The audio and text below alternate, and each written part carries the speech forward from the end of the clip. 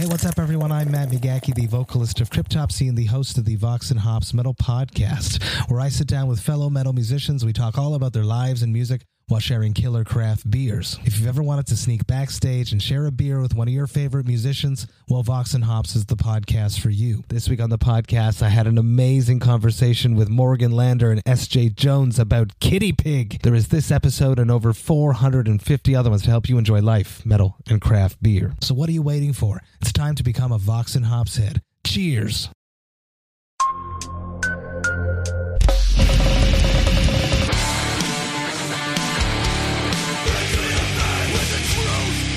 Welcome to the Punk Rock MBA podcast.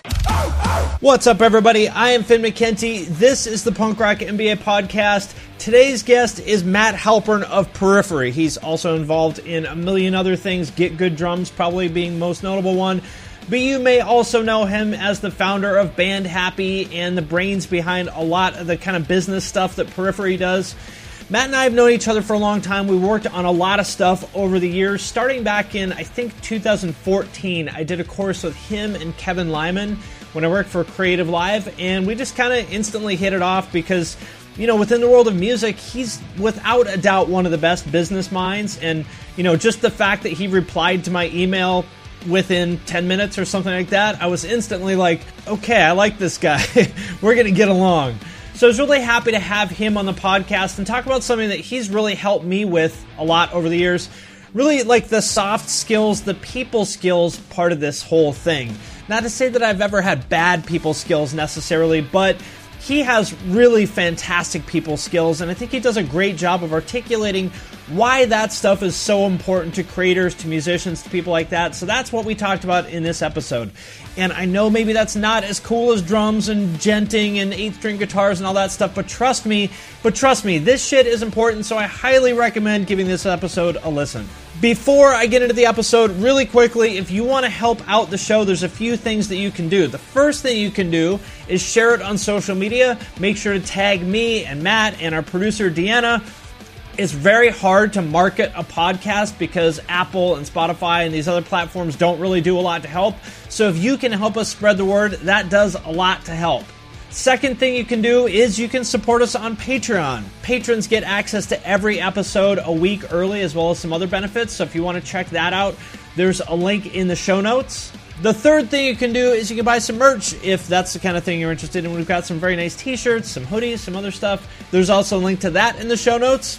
And also, I want to thank our producer and editor, Deanna Chapman. As always, if you have a podcast that you want to get off the ground, or if you're already doing a podcast and you just want to do it bigger and better, make sure you hit her up. Her information is also in the show notes. And with that out of the way, let's get into the show. Well, Matt, welcome to the show. It's good to talk. We haven't talked in a little bit, but happy to have you on. So thanks for being here, and welcome back from tour. You just got off the road. Well, not just, but kind of sort of recently got off the road. Yeah, a couple weeks ago. Yeah, man, it's good to talk to you. I think it's funny. We're probably both one of many people in each other's lives that like fall in and out at different times, but pick up, I would imagine, right where we left off. And I think that's like the nature of just like being an adult and being busy with like work and personal. You know, I've thought about it a bunch. It's like, oh, you know, I miss you. Like I haven't talked to Finn in a while, but it's like we're both just doing our thing. And I think it's really cool, because I really haven't gotten to talk to you, how when you really decided on the direction for the Punk Rock MBA, how you ran with it and what you've been able to accomplish is pretty amazing. So it was the right move and the right decision. So I haven't talked to you about that, but that was definitely something I wanted to make sure I mentioned today. Is like, it's been very cool to see that like this was, you know, the right move for you, and what you wanted to do, you've realized, which is great. Well, I appreciate it. And, you know, I think maybe this is one of the things I wanted to talk to you about, as we were just talking about a minute ago, is I think when you find success, it's typically when you let go of what you think you should be doing and just do what you actually are. And I think in my life, every time I've had a big breakthrough success, it's been that. When I was like, you know, I've been pushing against the river for months or years or whatever. Fuck it, I'm just going to go with it and let the chips fall where they may. Every single time, that's when I've had a big breakthrough in my life. Yeah, I agree. It's not always easy to do that at all. No, it's hard. You have a lot of people in your ear, and then we read things and we see other people doing things, and it's like, oh, maybe this is the direction or that's the direction. But it takes a lot of introspective thought and then kind of finally listening to like that voice inside to just say, okay, fine. Yeah. I'll go down this road, because I think, and hopefully this isn't something that is kind of like, like we shouldn't be talking about. You can let me know.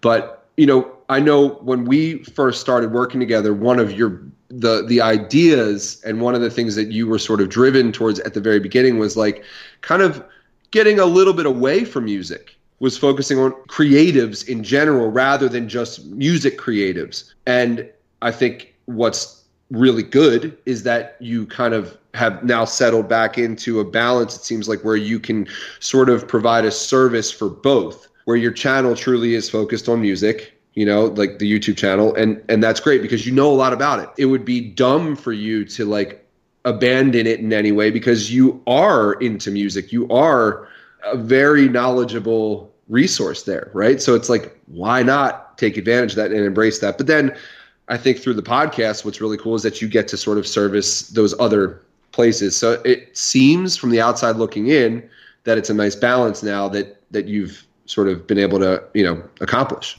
Well, it's exactly like we were saying. You are who you are and you can't change that. And, there was a time, and I mean, I guess I'm interested in a lot more things, as you know. I'm interested in a lot of things besides music. I mean, I would say music is probably not even one of my top interests, but yeah, I know a lot about it because I've been balls deep in this stuff for a long time.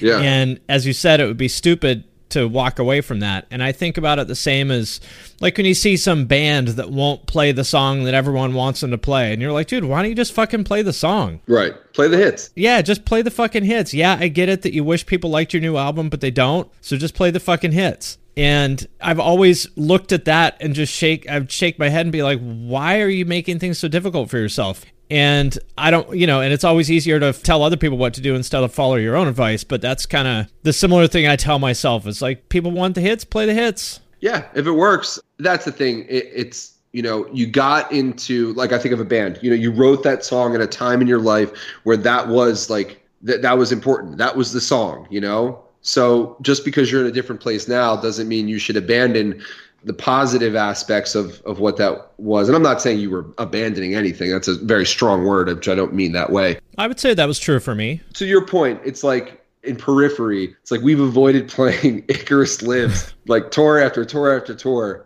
And people always request that song. And it's like, yeah, we should probably do it. And I don't know if anything is like, if it's a detriment in any way.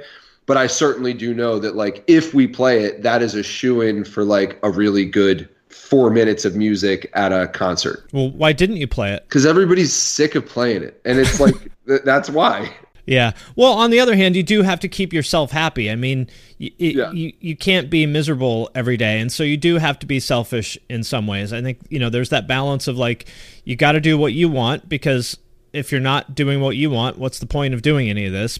But at the same, so to me, it's like, how do you find the place to be happy giving the people what they want? Rather than like gritting your teeth and doing it anyway. It's like, I just try to think, I'm flattered that anybody gives a shit what I have to say about anything. And I just try to focus on that rather than, well, I wish they'd pay attention when I talk about this or that. Well, okay, fine. But I instead just try to focus on being grateful that anyone cares at all. Yeah, right. Exactly.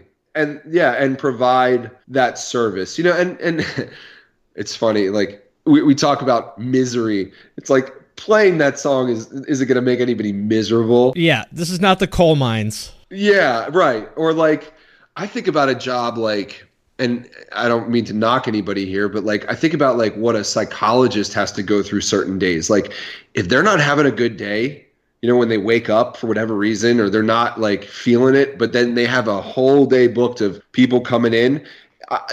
Obviously it's gratifying, or I would assume it's gratifying to like be able to help people, but fuck, if you got your own problems to deal with, like I can imagine that being a kind of thing where it's like, this is fucking miserable. All I want to do is like fix my own shit instead of hearing somebody talk about, their neuroses. Yeah. Or like, like a lot of my jiu-jitsu training partners are cops, and like they can't choose to like not show up today or chill and like, nah, I'm just going to take it easy today. Like, right. It's not an option. You got to show up every day because it's life and death. Yeah. I can't even imagine that. So for what we do, we're pretty lucky that we get to do fun stuff no matter what, and then we get to like have the first world problem of deciding to like go a certain direction or not, or play a certain song. So I'd say we're pretty good. The most first world problem of all first world problems is, what creative expression do I want to do today? Yeah, pretty much. Exactly.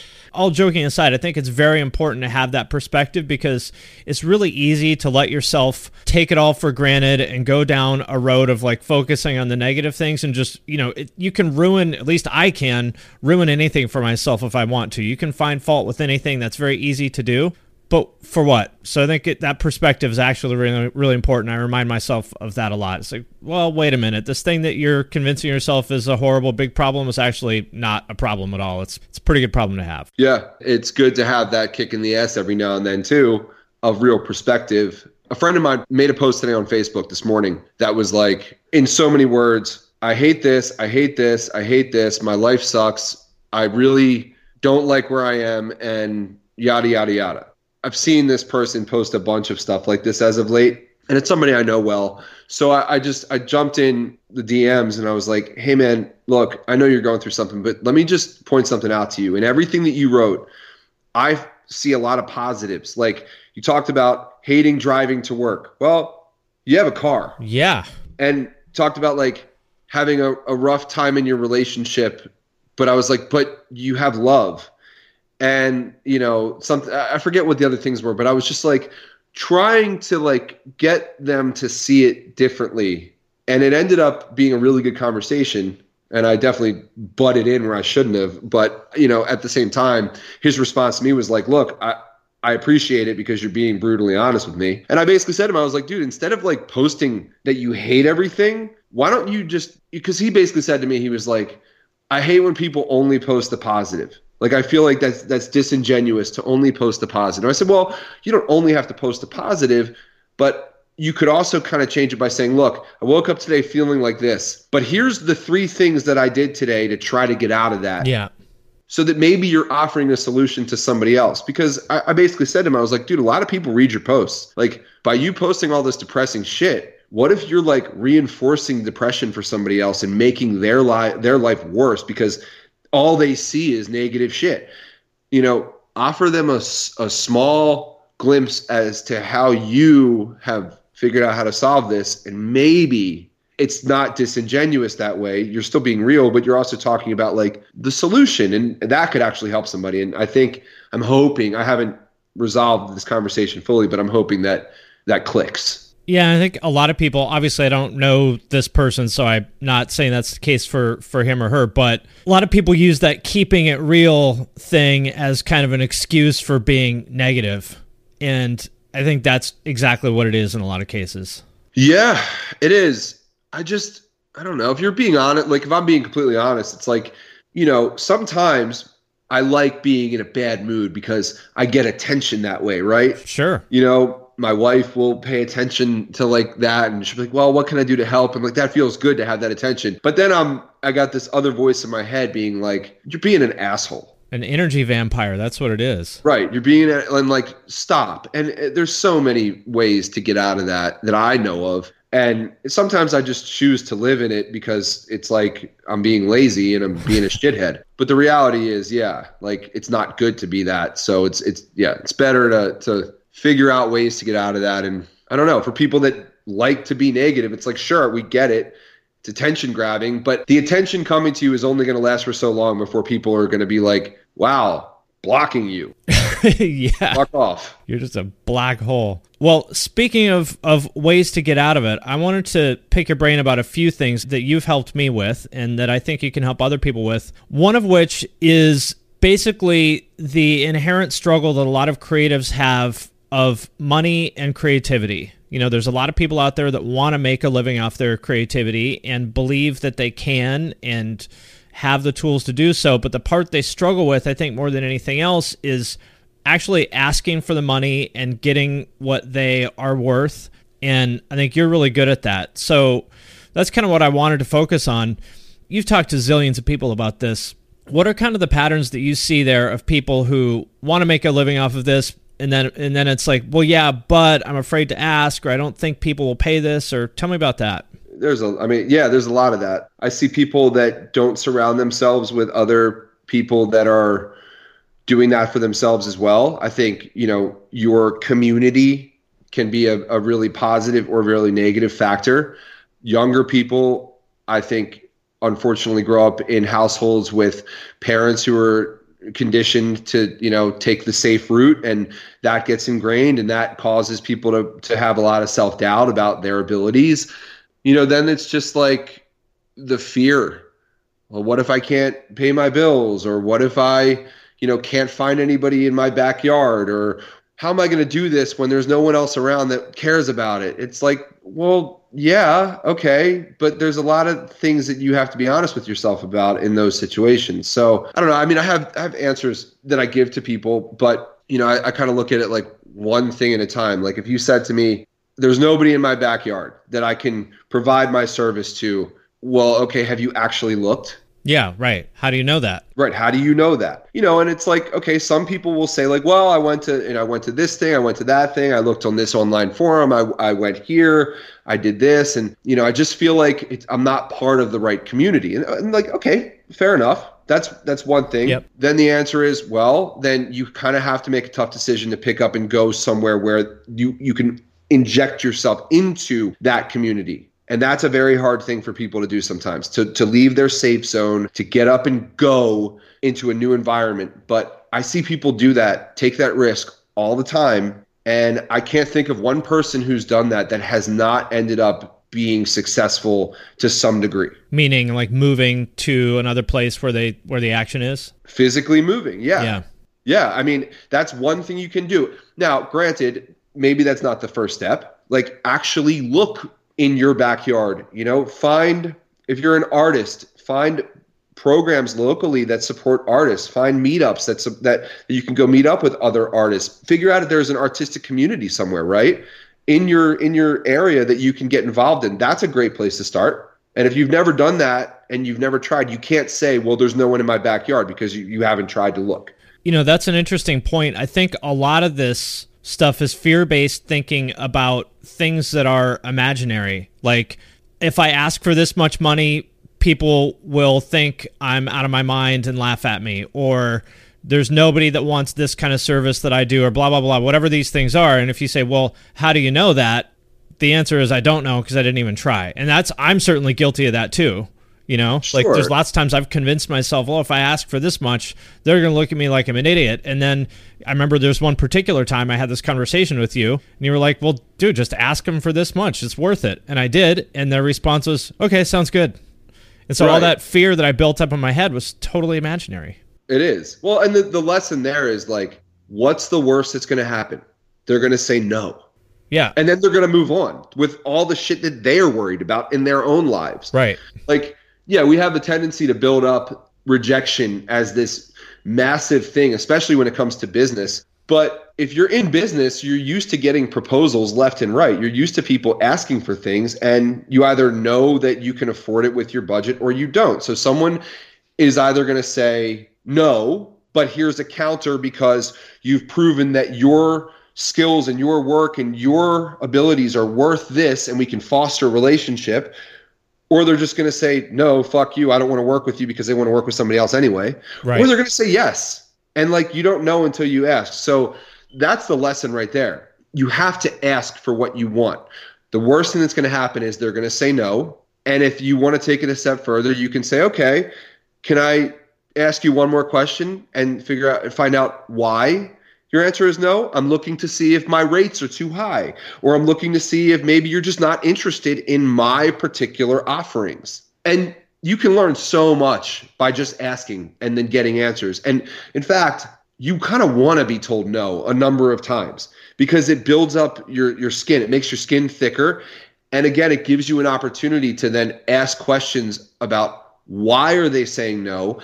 And then how can you adjust if you need to adjust to be able to get people to say yes. And especially in regards to pricing, if your last 10 proposals were an instant, yeah, sounds good, what does that tell you? Raise your rates. Yeah. You need to hear no, or else you're leaving money on the table. Absolutely. Yeah. And you can do A/B testing, especially like this kind of leads into this other side of the coin that I tell people all the time. And I can only really talk about it from my perspective. But when I made a decision to really go deep dive into being a professional drummer, I didn't just like wake up the next day and all of a sudden I'm a professional drummer. I still had to pay my bills. So I had to work shitty jobs to pay the bills, but those shitty jobs afforded me the opportunities to then go take other gigs, go build up a roster of students, go try out for bands, go travel on off times when I can take advantage of opportunities. Everybody expects to just like, dive in fully and then it's like, oh, it's either works or it's not right away. No, like it's never going to work right away. But I guess my point is this, it's like if you need to make money, but you want to be a creative and you want to build up a creative career, in the beginning, you're going to probably have to supplement the creative job that you want with jobs that aren't necessarily creative. And you and I have talked about this a bunch, but I think like service industry jobs are some of the best jobs available to people like that. That's why when you go to New York or LA, everybody's like, oh, I'm an actor, but I work at a restaurant. Well, why do you think that's such a good job for creatives? Because people would think, well, bartender, how is that going to help me as a creative? But I think it will. There's so many benefits to it. I mean, first and foremost, you're meeting so many different people. You never know who's going to come sit at your bar, right? And you never know if you're providing a good service, who you're going to strike up a natural conversation with, who you're going to end up networking with, who you're going to meet through that experience, right? But I've talked about this a lot. I mean, bartending and waiting tables is a crash course in learning how to navigate personality. Because if you're working at a bar and you have 10 seats, each person at that bar is going to be very different from the next. And you're going to have to figure out how to provide a great service to each one of them. Somebody might be really quiet and you have to respect that. Somebody might want to talk your ear off and you're going to have to figure out how to get away from that person to take care of the other people. Somebody might be on a date and they want to be left alone, but they also want good service. It's like, it's funny. Speaking of this, literally, there's a restaurant up the road that opened up that me and Natalie go to, and there's a waiter there who we fucking avoid like the plague. And here, this is a perfect example. I hope he's not listening. That would be awkward. Oh, I hope he is, because I literally was like daydreaming the other day of the opportunity to tell him what I thought. But like this will explain his personality right here. So we got a table at the bar, and I went to the bathroom. And while I'm at the bathroom, he comes over to Natalie, and instead of being like, "Hey, like, can I get you something to drink while you wait?" This is how he comes over to her. "How you doing?" Oh no. So we literally got up and got a new table. But you know what I mean? It's like that. It's like, don't be that. And anyway, I know that's kind of a different topic, but. Well, but I think the larger point is that as a creator, your job is not just to do the thing. It's also the service aspect of it. It's dealing with the relationships and the human dynamics is actually the hardest part of it. And doing a job like bartender or waiting tables is a really good way of practicing those skills. Right. And you can't, like, what if I was a crazy meathead and like this guy comes up to my wife and says that, she tells me, and then all of a sudden I like roid rage out and beat the shit out of him, which I wouldn't do. But you're right. It goes back into the service aspect of the creative job, because if you're providing a creative service pretty much every time, unless you get to a point eventually where you can be the creator and then you have somebody else dealing with the customer relations, you're going to have to do the customer relations for a long time. And so much of that with the creative business is, one, being able to take criticism, because let's say you're a designer and you present 3 logos to your client. There's a good chance they might not like any of them. Yeah. But there's a good chance too that you're on the right track, and then they have to come back and say to you, okay, well, I don't like this one. Here's what I like about this, but it's not there yet. This one's dog shit. Your job is to not get defensive and defend the logo. Your job is to take the criticism and say, okay, great. Thank you so much for directing me down the right path. We're getting there. I'm going to come back with 3 more, and then we'll go from there. You learn how to interact in that way. And if you don't have good interpersonal skills, like I don't know how you can provide a good service, because if you are defensive, if you come back and say, well, I don't know why you wouldn't like this one. It's fantastic. They're going to say, okay, well, fuck off. Yeah, it's going to be over real quick. Yeah. I'm laughing because I can think of myself doing exactly that, when I was 23 or something like that. And, people giving me feedback and me kind of arguing with them about why they shouldn't have that opinion. And I'm imagining them, fortunately, they were professionals who were able to hide it. But in their head, I'm sure they were thinking like, what the fuck are you doing? Like, I'm paying you to do this. I'm not asking, like, this isn't a democracy. I'm paying you to do something. Right. So much of this is having that sort of emotional intelligence to understand that it's a very sort of subjective thing for people when you're creating something for them, right? And in some cases, it doesn't fucking matter. Like if you're a band and you're creating music, yeah, not everybody's going to like it. But hopefully you're not creating music at that point to get people to like you. You're just doing it because that's the music you like and that's who you are and that's what you want to do. But if you're again starting up like a design firm and you're doing graphic design and you're coding and you're doing things like that where you're building logos and websites and all sorts of different things for businesses, I would say equally with your talent and ability is being able to manage the customer relation. Yeah. And that's something that by working in a service-based industry, you start to learn about different personalities because there's going to be the person at the bar who sends something back and says it this way.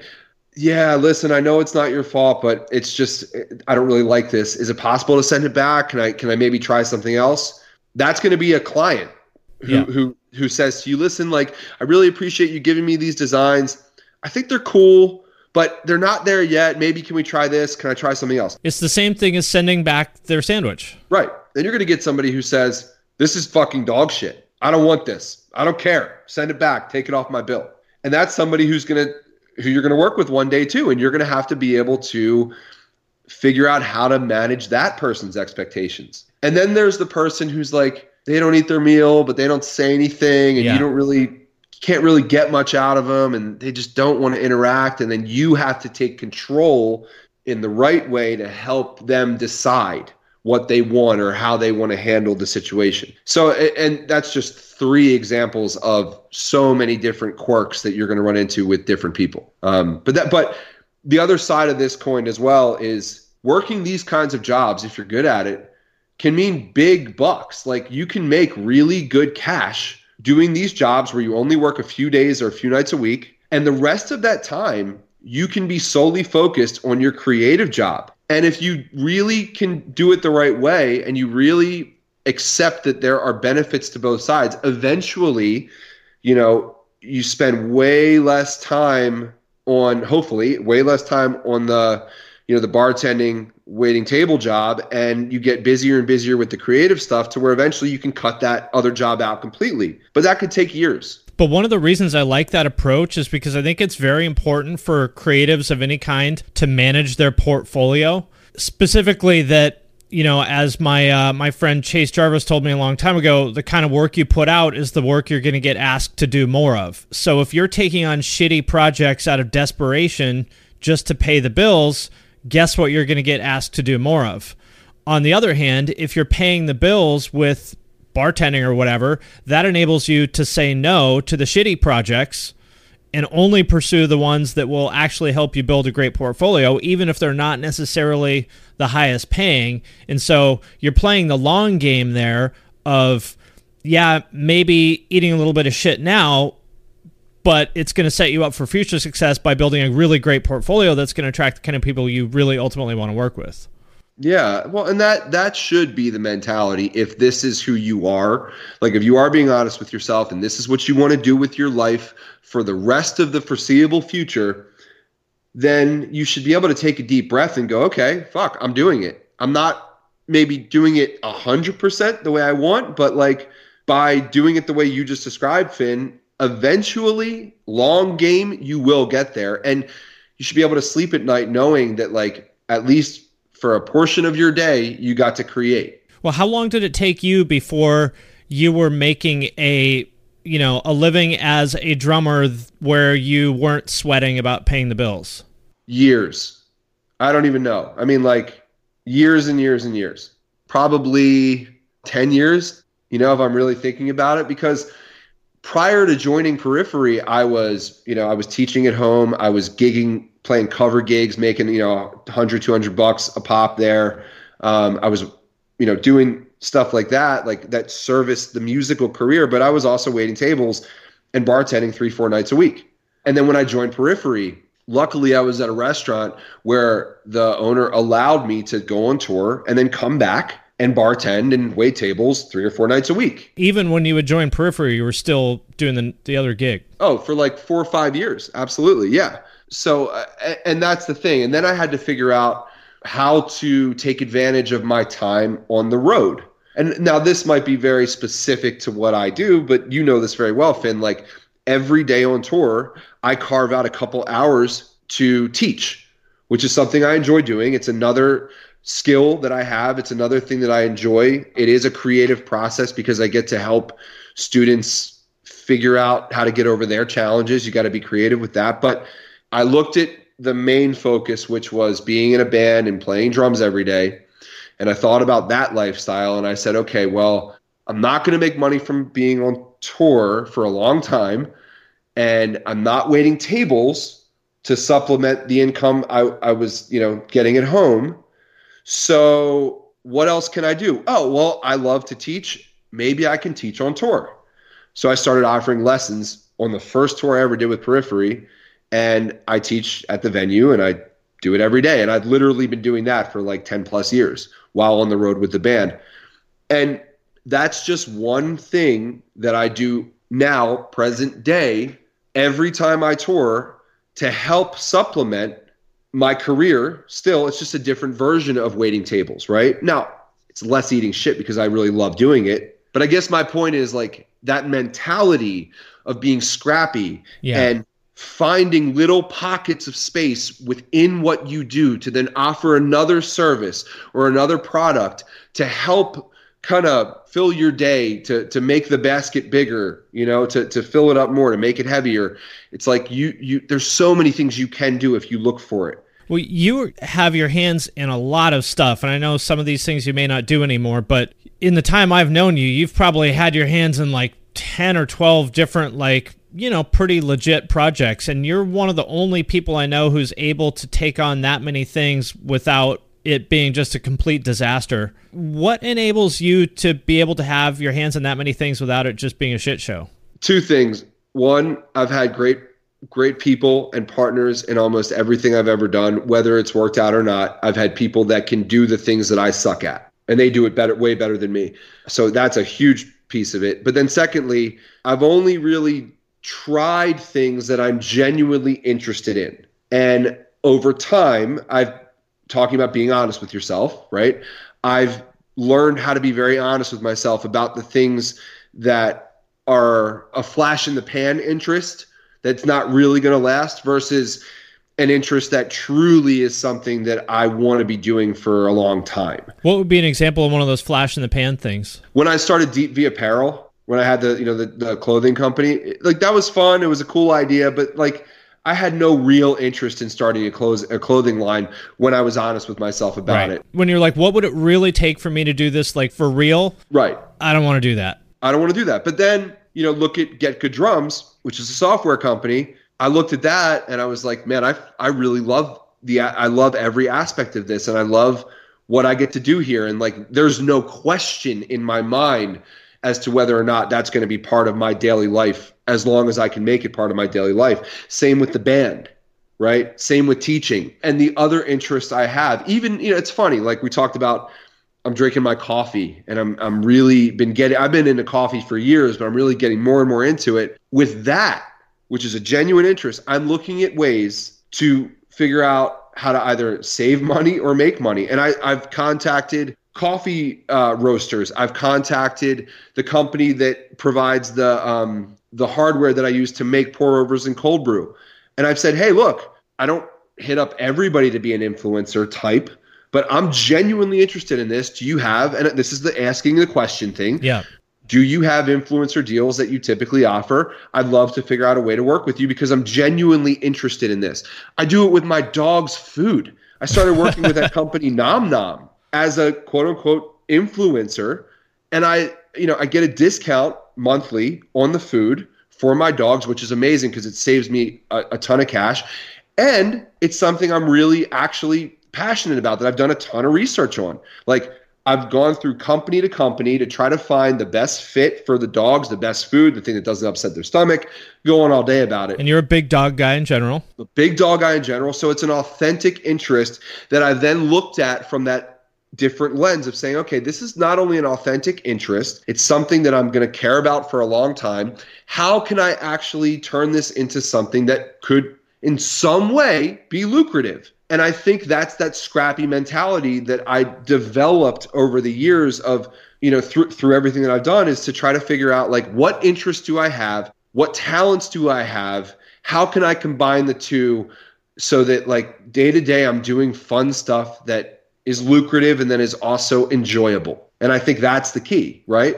Hey, what's up? My name's Lurk, and I'm the host of Lambgoat's Van Flip podcast. Every week, I have in-depth conversations with bands from all over the scene, big and small. We also like to keep our finger on the pulse and showcase up-and-coming bands on the show as well. So come check out Lambgoat's Van Flip podcast. Welcome to us talking about our podcast for a minute. What's the name of that podcast? That's Axe to Grind, and right now you're going to be getting a little taste of it, right down to the shaky microphone and all. And my name's Bob. And my name's Patrick, and usually we're joined by Tom. Tom's the best. Tom has a real grown-up job that requires him to be at work, but we talk about decidedly not so grown-up things like hardcore music and things that people that like hardcore music tend to like. So that could be the latest shows, revisiting classic material, talking about the new classics, all the little dorm room nonsense that you imagine from niche music podcasts that you either love, want to love, or hate. Yeah, imagine all the emotions that you have towards a genre that has impacted your life, and then condense them down to an hour to 2 hours a week. So triangulate your speakers, think about jumping off the bed, singing along, dancing like an idiot, and listen to Axe to Grind podcast. But first, I want to thank DistroKid for sponsoring this episode of the podcast. If you're not familiar, DistroKid is a digital music distribution service that musicians use to put their music into online stores and streaming services. So in plain language, if you have ever wondered how to get your music on iTunes, Spotify, Apple Music, YouTube Music, Amazon, Deezer, Tidal, and many, many more, there's like dozens and dozens of different streaming services, DistroKid is the way to do it. It is super easy. I have used it to put my music on Spotify. It took me maybe 5 minutes to set it up and upload everything. It's legitimately awesome. I am sincerely a fan of this company and their product. And for those of you who have asked, you can also upload your music to TikTok with DistroKid. And if you want a chance to get featured on DistroKid's Spotify playlists, you can do that by submitting a song through Spotlight and getting your fans to vote for you. You can also use Hyperfollow to get more Spotify followers. You can promote your new release as well as Spotify Canvas. That's where there's the video in the background in the player, and when you share it on Instagram, it shares that video too to make your Spotify release pop. And Spotify Canvas is available to all DistroKid artists. Like I said, as you can probably tell from this, I am sincerely a fan of DistroKid. DistroKid can do everything I just talked about and so much more. So be sure to sign up with my link, which is in the show notes for this episode, to get 7% off your first year. That link is in the show notes of this episode, or go to distrokid.com/VIP/thepunkrockmba. And thanks again to DistroKid for sponsoring this episode. Let me ask a specific tactical question here, because I've seen this is something that people are not good at, is how to do that cold outreach. So obviously you as somebody with a big following, that kind of changes things to some extent. But let's say that you're someone who does not have a big following. I'll give you an example of the kind of outreach that I get sometimes, and you'll immediately understand why this is not a good way to do it. Maybe you can help understand the right way to do it. So someone will send me a message like on LinkedIn the other day, and I apologize if the person is listening, but they said, I have a business proposal for you. The end. And I said, okay, tell me more. And they said, it's blank. And blank is a business idea that doesn't really tell me much. And I said, well, can you send me a deck? It's blank. Can we set up a call to discuss? And I said, well, do you have a deck or something like that you can send me? And then if it makes sense, we can set up a call. Well, I'd rather just tell you on the call. And at that point, I was like, in my head, I was like, this has been too difficult already. I'm going to pass on this. Right. And I don't even know what the proposition was because we never even got that far. If you were that person reaching out to someone like me or one of our friends, how would you do that? Well, I wouldn't reach out to anybody or any company that I didn't genuinely have an interest in getting involved with in some way. And I wouldn't reach out to anybody that I wasn't truly familiar with, right? It's funny, I saw somebody posted, I think it was in the Punk Rock MBA Facebook group, about a guy who was sending out cold call emails to like every, like the same email. Yeah. Anyway, that's a wrong way to do it. Yeah. For sure. Especially if you're sending it to 10 people who all know each other. All know each other. Yeah. Yeah. Not smart. It's hard to say without a specific case, but I can give you like the two most recent cases where I did this myself. I can tell you how I did it and what I did. So the first one I did was with this company, Nom Nom, who makes the dog food. I went online and I went to their Instagram and I wrote them a message. And I said, hey, listen, I am already a customer, which I was. I had already bought in. I'm a customer. My dogs love the food. I post about my dogs all the time. I get a lot of great responses about it. I would love to help spread the word any way I can. Do you typically have a program where you work with people like me? If so, let me know. If not, I'll continue to be a great customer. So the first thing you did was establish some sort of genuine, I don't know what the right way to say it, like show that you had a specific interest in their company, that this isn't just a copy and paste thing you were sending to everyone. Correct. Yeah, and I bought in, and like I had posted about it already before. So the response that I got back was like, hey, Matt, like, that's awesome. Thank you so much for being a customer. I wish you would hit me up beforehand because we do have an influencer program, and your first order, it ends up being free of charge to see if you can, it's like a tester order. And I was like, oh, well, that's all good. Like, I don't mind. It's all, Anyway, we worked it out and we went back and forth over a series of days and we figured out a really cool arrangement where I genuinely am happy to spread information about their company and what they do. And they're genuinely happy to have people like me who are genuine dog lovers, who are researched, who have done this and who are actual customers, talk about it. So that's the one thing. And it's a similar thing with this company, Ovalware. They have like a cold brew maker. They have a pour over maker. I have it right here, actually. They have a pour over. Hashtag ad. But I bought all their stuff already. And then I posted about it on like a story post like this. I tagged them in something and they hit me up. They were like, hey, Matt, like, thanks so much. Here's 10% off your next order with us. And I was like, okay, that's awesome. Thank you. And I said, well, that's great. I pretty much have everything already, but hey, if I can help in any way with testing out new products that you might release or talking about your stuff further or whatever in the future, I'd be happy to because I genuinely like your products. We're still working through that. But I guess here's the right way to go about this stuff. So let's say I was trying to pitch you, Finn, on an idea or a video for your channel. Well, the only way that I would ever do that is if I were a genuine subscriber who really enjoyed your content and I guess was inspired by what you had to say. And I would lead with that. I'd be like, hey, Finn, I'm a subscriber to your channel. I've been watching for a year and I love your videos and I've learned so much. And I'm wondering if there's ever an opportunity to go over this idea that I had. I don't know if you ever typically, receive stuff like that, but if there's ever an opportunity for me to share what I'm thinking about, please let me know because I'd love to talk to you about this idea that I have. Thanks very much. And I would make it very, very genuine in the beginning. I wouldn't push anything on you. I'd ask. Yeah. Can I send you more information about X? Right. And then you'd be like, yeah, sure, go for it. Like, and then at that point, if you give me the opening, you better believe that I'm going to do my best to like present myself in the best possible light. Like if it's an idea that involves having a deck, I'm going to make a deck and I'm going to be like, yo, Finn, here's this deck. Like you can read it yourself, or if you'd like, we can set up a Skype call and I can walk you through it.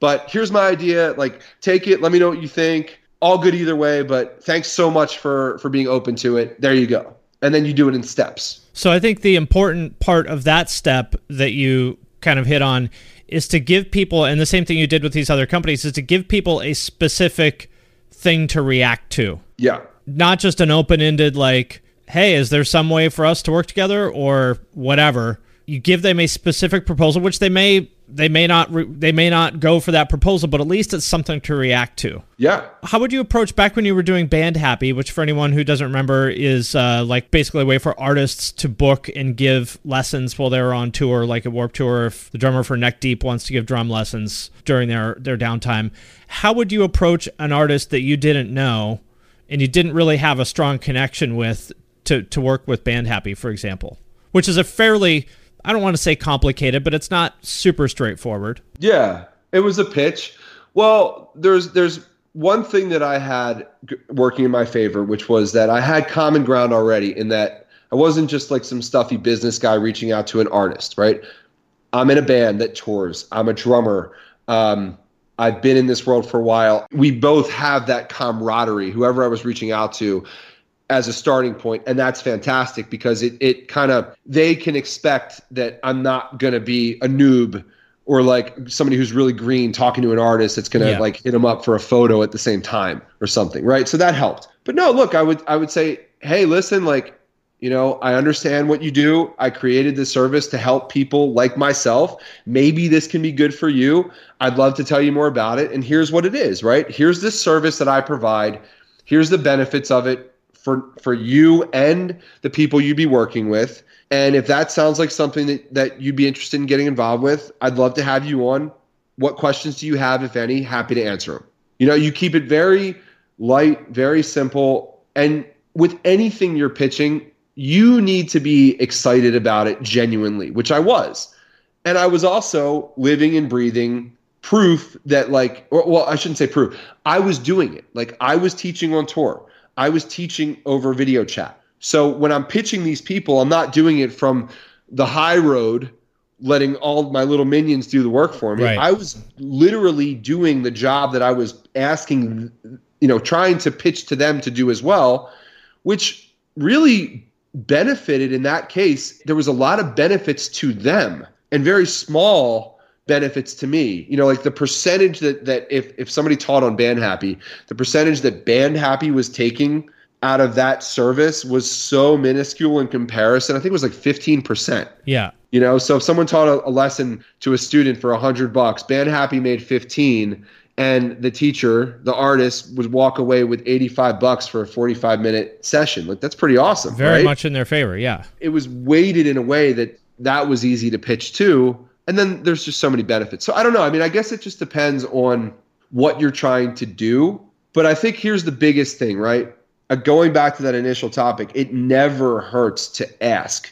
I can't tell you how many times I've asked for things, just genuinely and have gotten yes responses. But if I didn't ask and I let that self-doubt get in the way, I would have never gotten a response. Kevin Lyman, who was the founder of the Warped Tour, was an investor in Band Happy. He didn't invest in Band Happy just because I got lucky.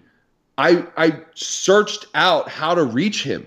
So you guys didn't know each other beforehand? No, not at all. I found through channels friends that knew him who knew me and vice versa. And it took time, but I was able to eventually, through the Band Happy platform, pitch him through video chat and prove that the system worked, right? Mm-hmm. It could have gone either way, right? He could have said yes or no. But if I didn't try, I would have never found out that 1, he was interested, 2, he thought it was a great program, and 3, he was going to say yes to becoming a partner in the company and help me immensely. And if he had said, Kevin Lyman, there's no way I can reach that guy. That's impossible. Then I would have shot myself in the foot before I ever even asked. And little would I have known that it would have been totally possible and actually be a reality. Sure. And if he had said no, you go, well, I pitched Kevin, he passed. Yeah. And you know Life what I would have goes done? I would have followed up. which we've talked about a lot, but Yeah. I would have followed up and I would have said, hey, Kevin, thanks so much for your time. If you ever have a minute to respond to this, please let me know what I could do better. What can I do better in my pitch?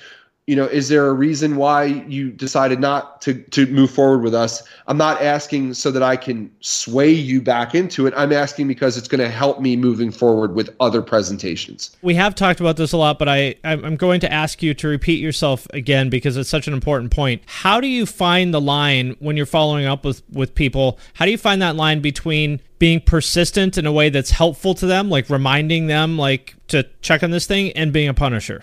Because you definitely don't want to be a punisher. Setting the expectation, right? When you reach out the first time, you set the expectation that you're going to follow up with them in X amount of time, right? So if I'm gonna send a cold call to somebody, I'm going to say, hey, here's who you are, here's who I am, here's what I'm doing. Thanks so much for your consideration. I understand that you're really busy and you may not get to this right away. So just so you know, I'm going to set a notification on my calendar for 2 weeks from now or a week from now, and I'm going to follow up with you via email then. And thanks again. See ya. It's like it's setting the expectation. It shows that you're on top of things. It shows that you respect their time and understand they're busy, but it also shows that you want to be persistent without being like, hey man, here's what I do. Can you get back to me? And then like 2 days later, hey man, not sure if you read this or not, but can you get back to me? And then it's like a week later, hey, haven't heard from you. What's going on? Yeah. Especially when they get pushed in, like, I put a lot of effort into this, so I really think you should look at it. Yeah, it's also not to your point, it's not having any expectations. Nobody owes you a goddamn thing. Yeah. They don't, so it's like you can't expect people to react the way that you want them to when that's not life. That's why in some cases, knowing how to be reactive to personalities and to rejection the right way is very important. Getting back to the bartender thing, how do you kind of read when someone is just genuinely not interested, even when they haven't said, I'm not interested? How do you read that and go like, all right, I guess this one's dead in the water, I'm going to let it go? I mean, it's a vibe. It's their amount of communication. It's a lack of body movement. I mean, it's nonverbal communication. A lot of it is like being able to see somebody and be like, okay, they're not smiling. They're not really engaged. Their arms are crossed. I didn't make them laugh. They're obviously on their phone. They're focused on something else. All right, good enough for me. I'm going to just, I'll let them know, hey, listen, I'm here if you need me, let me know. Otherwise, I'm just going to like serve the food, give the bill, whatever, and not engage. It's like body language is huge. But if you don't have the luxury of being able to see somebody and how they are reacting to something, then you have to it's interesting, but like you kind of have to go off the tone of responses that you get, which is a slippery slope because you might get a very short response from somebody, but that doesn't mean they don't have a smile on their face when they send it. Yep. But that's why you should always do your best to present yourself positively with good intention, short and sweet, understanding that people have their own lives and they have their own shit they're doing, and you're not the most important thing. And you need to kind of get in, get out, leave your mark. And if you need to follow up, you set that expectation and you do it again. And then at some point, if you don't ever hear back, you do one more follow-up where you say, listen, hey, very short and sweet. Like, I've reached out a number of times. I just want to say thank you so much for reading it. If you have, I understand you're probably very busy and not interested. If you are ever, here's my information. The door is always open. Thanks. And then you put it to bed. Yeah. Well, you actually made another great point there, which is something that I continue to work on and need to continue to work on, which is making sure that when you, as the creator or salesperson or whatever, make sure that all your nonverbal communication is sending the message that you actually intend to send. For example, I know that I can come off as, standoffish or, angry when I'm not at all. And like my old, like Chase, when I remember a couple times when he would be talking to me and my coworker, Nasa. Did you ever meet Nasa? No, I think I may have talked to her once or through you. Yeah, anyway, so her and I are very similar personality types, and I remember there's a couple times where he would present something to us, and then he'd be like, it looks like you guys hate this idea. And we're like, No, it's great. Yeah. Like, he's like, okay, well, you're just looking at me like you think I just farted in church. And we're just like, Yeah. we had just inadvertently sent the wrong signals with our nonverbal communication. And that really is like a wake-up call to me that, like, I need to make sure that I'm not accidentally telling people to fuck off with my body language. Yeah. Well, and that goes back to those type of service jobs, because you have to make people feel good. Especially like, okay, like if you're working at a restaurant, the food is important, the drinks are important, but the experience they have is important. And if you come over to them like a curmudgeon and you're just like, what do you want? They're going to, even if you're in the best mood ever, that's just your way, like they're going to be kind of turned off. Doesn't matter how good the food and drinks were. If you were an irritating, unlikable person, they're probably not going to have a great experience overall. Right, but you also don't want to be the guy who's like, how you doing? Which is too much. It's just like, realize that, look, when you get home at night and you're by yourself or you're with your closest people and you're not needing to provide a service in that way, you can be however you want. I do think that there is some level of needing to turn it on and turn on the professional mode when you're in a professional setting, because other people are doing that. And it's not necessarily the best move to be the anarchist in that setting when you're coming up. Yeah. Well, what if someone says, well, that's just who I am. Didn't you tell me to be myself? I don't want to be fake and put on this air that's not me. Isn't it fake to do what you just said? There's a balance, right? You can communicate either verbally, it is a hard question to answer, but it's like, my answer would be like, sure, you can choose to do that, but like you have to realize that most of the world doesn't work that way. Yeah. And there is a balance between being yourself, choosing to do what you want to do and be who you are, versus being a team player. And briefly, somebody in my life who I'm close with just had to fire one of their employees who's been with them for a long time. The reason why that person got fired was because of exactly what you're saying. They were not willing to be a team player. They were not willing to play the game even a little bit in order to make other people's lives better. And they might have been very good at their actual skill. 100%. The numbers spoke for itself in terms of like that. But at some point, when you're making everybody around you hate you because you're an asshole, or you're just like, you are the anarchist, it's not going to last. So there's a balance. Like there's a way to do it to where it's like, okay, you don't have to be the loudest guy or girl in the room, and you don't have to like get everybody to like you, but you got to be pleasant enough that when people need to come to you for a work project, they feel comfortable doing so, right? Hey, like I need to work with this person today. It shouldn't be, oh my God, I have to go talk to this person. They're like miserable and I want to pull my hair out. You have to make the effort. Yeah, I think of it as like being the best version of yourself. Like, again, what I realized is that in the past, I've been intimidating to people and they didn't want to approach me about it, which is, I mean, I'm not like that at all. I'm a very approachable person. I like to help people. I like to work with people, but I had somehow accidentally sent the message of fuck off, leave me alone, don't ask me your stupid question. Right. What else did you do to better yourself when you realized that you weren't necessarily at the time the best networker or the best speaker? Instead of just saying, well, this is how I am. Fuck you, take it or leave it. What did you do? Well, so it was specifically when I was working at Creative Live, I realized some people found me intimidating like that, and sort of, not that they thought I was a jerk, but just they thought well, I'll just leave him alone. He doesn't want to be bothered. So what I did was I made an effort to make small talk with people in the morning when we were all getting coffee, and because we had a kitchen there, and so I'd make small talk with people, which is not, I'm not a big small talker. It's not like I'm too good for it or something. It's just not my thing. But I care about having relationships with people, and so I guess somebody could say it's fake, but to me it's real in that I genuinely wanted to get along with these people and I like them, and I actually felt I was embarrassed that I came off as a standoffish, off-putting person. I was embarrassed by that. I was like, man, I made myself look like a dick.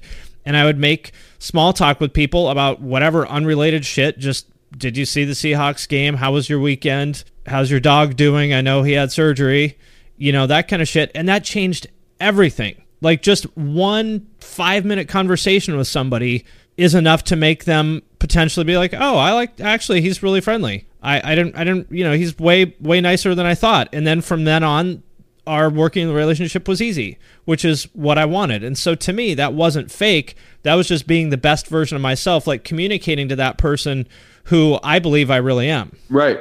Yeah. And at the end of the day, if you're not going to do it for yourself, if you care about your profession and your job and your career and being a creative, you do it because you're providing a much happier, better service for your client by making them feel good about the interactions you have.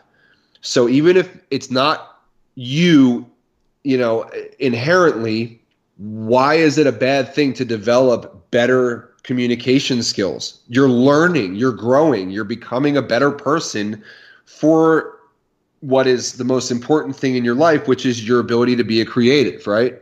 Yeah.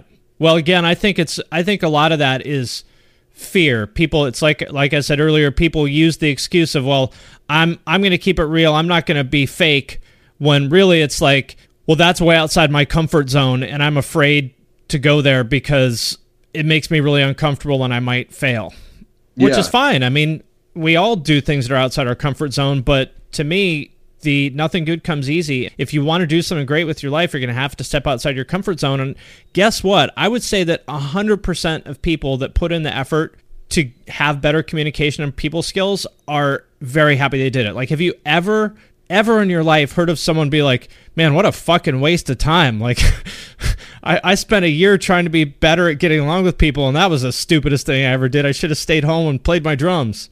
Yeah, well, because it just makes everybody else feel good, and like that's a very valuable thing. It's like we're all in this shit together. It helps to be able to be around other people that are positive and that are uplifting, that are there to lend a hand when they need it. I'm trying to word this correctly, but it's like, okay, for someone who is an introvert who doesn't like to talk to people, I think about those experiences that I've talked about before, where like if I go to a supermarket or something and I'm ordering at the deli, before I order, I always ask the person, hey, how are you? Like, how's your day? Which catches people oftentimes that are introverted off guard because they don't know how to respond. But when I engage with them, it forces them to then respond. And usually it puts a smile on their face. So if that, now I don't see this happening, but my hope is that like for that person, through that interaction, they were like, oh my God, somebody asked me a question. And it made me feel good because they asked, if I talk to other people, maybe they'll ask too, and I'll feel better because I have positive interaction with people throughout the day. So like maybe by simply just be like you did, starting small talk or getting involved with people in your community, having genuine conversations, it's not to just like, I remember there was a response. Remember when we were talking about this with the Punk Rock MBA and I posted about like asking someone how their day is and saying what's up? And there was a response from someone we know who was like, well, maybe they don't want to fucking talk.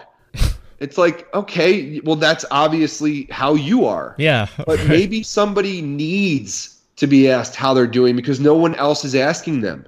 And maybe it's a revelation that occurs when you ask that person how they're doing. It's like, wow, people do care and interaction is good. And maybe if I step out of my comfort zone and interact more, I'll have more of those experiences that are actually better, So I don't know. I mean, as my mom used to say, practice random acts of kindness, which when I was a kid sounded like a stupid, corny, hippie thing to say.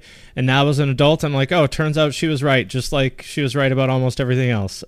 Yeah, next time you get a coffee or, you're in a drive-through, pay for the person behind you without them knowing and just walk out. You'll be amazed at how good that makes you feel. So if you can sort of emulate that mentality or that experience just by simply having a conversation with somebody, by like, saying, hey, how are you? Or like, how was your day? Or like, oh, hey man, that's a really cool jacket. Or like, hey, I like your hat. Or just something as simple as that can be a great skill to practice for somebody who isn't necessarily good at that, to get better at interpersonal relations. and interpersonal communication. Or if you're a Periphery fan, stand uncomfortably close and say something about your dick.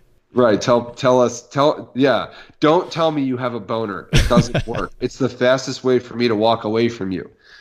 Your favorite thing. Still, oh man, it like happens all the time. I started deleting comments and blocking people on Instagram when they post about their dicks, or like when they say something like, "Oh man, I just came."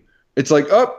I delete that stuff too, because like my sister-in-law reads that stuff and she's not weird. She's going to be like, what the fuck is wrong with these people? My niece is 10 years old. She's on Instagram. She's going to read this and I don't want her seeing that. It's like, just because you think you're being gross funny doesn't mean it's good for everybody who's reading this. It's just, so the lesson is there's a right and wrong way to make small talk and engage with people. I mean, imagine if like you're at a client meeting and like, you're presenting an idea and the person you're presenting to is like, oh man, that's so sick. I think I have a boner right now. It's like, do you want to work with that person?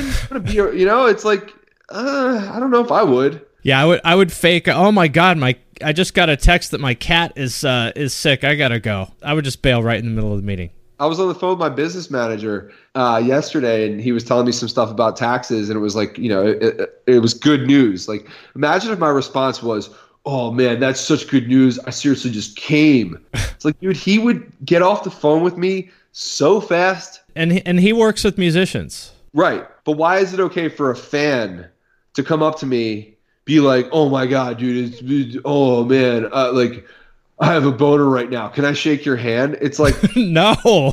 No, the last thing I want to do is touch your hand after you tell me you have a boner. Like, come on, man. Anyway, we're getting off track, but yeah, it's so important to develop communication skills, interpersonal skills. Try to develop emotional intelligence when you are going down the path of an entrepreneur or a creative that's providing a service or a product for other people, because no matter what, you're going to have to interact with others. You're going to have to ask for opportunities. You're going to have to take advantage of opportunities that present themselves. And you want people to, reviews are such a huge thing now. It's like, if you want a good review, you don't have to go crazy. You don't have to, be out there like we talked about. You just have to listen to your customers, be able to provide a good service, and you'll be good. But again, that takes all those skills that I just mentioned, I think. Well, that sounds like a good note to end it on to me. I've taken up enough of your time. Any last parting words of wisdom or anything else you want to leave the audience with? Just don't go up to your favorite artist and tell them you have a boner ever, or anything like that. Don't go up to anybody under any circumstances other than maybe your wife or husband or whoever. Potential, that's between you guys. But don't do it to anybody else. Yeah, it's like, if you have ED and it's been months of that. Right, that could be good news. Yeah. All of a sudden you get a boner. It's like, babe, I got one. It's like, right. Okay, you get a pass. But yeah, You're right. Keep it light. Keep it professional. Don't make people uncomfortable. That's the biggest thing. So yeah, it's a shame we have to say that, but it's amazing how many people I encounter that say shit like that to me, thinking that it's going to like be a part of some inside joke. Well, that inside joke doesn't exist. There we have it. No, this was great. Whoever's listening, I hope it's helpful. Either way, it's been great to catch up with you, Finn. So always, it's always awesome. So I'm glad we got to talk about this stuff. For sure. All right, my friends, that does it for this episode of the podcast. If you made it this far, thank you. Thank you for listening. We sincerely appreciate each and every one of you. If you want to help the show, there's a couple things that you can do. First of all, share it on social media. If you share it, tag us, tag Finn McKenty, that's me, and tag Deanna Chapman, that's a producer. Second thing you can do, if you really, really, really love us and really want to support us, you can support us on Patreon. There's a link to that in the show notes. You can leave a review on Apple Podcasts or wherever else you're listening to this, or you can do none of that. And you can just sit at home thinking about how awesome this podcast is. That works too. Again, thank you very much to each and every one of you for listening. We sincerely appreciate it, and we'll see you next time. The number you have reached is 100.7 WMMS. It wasn't just a radio station, it was a lifestyle. Cleveland is a rock and roll city for sure. Get down! The wrath of the buzzard. WMMS. Cleveland. The rise and fall of one of the most iconic radio stations in America. Profiles, The Wrath of the Buzzard, PROH Files. Subscribe now wherever you get podcasts. Bowie, Dylan, Marley. You've heard the names and maybe you've heard their songs, but what about the stories behind the records that made titans of music like these so universally loved and important? Join me, Josh Adam Myers, host of The 500, as each week I go through a different album from Rolling Stone magazine's 500 Greatest Albums list from 2012 with an incredible lineup of comedians, actors, and musicians talking about how the music has impacted their lives. New episodes of The 500 come out every Wednesday. Listen now wherever you get your podcasts.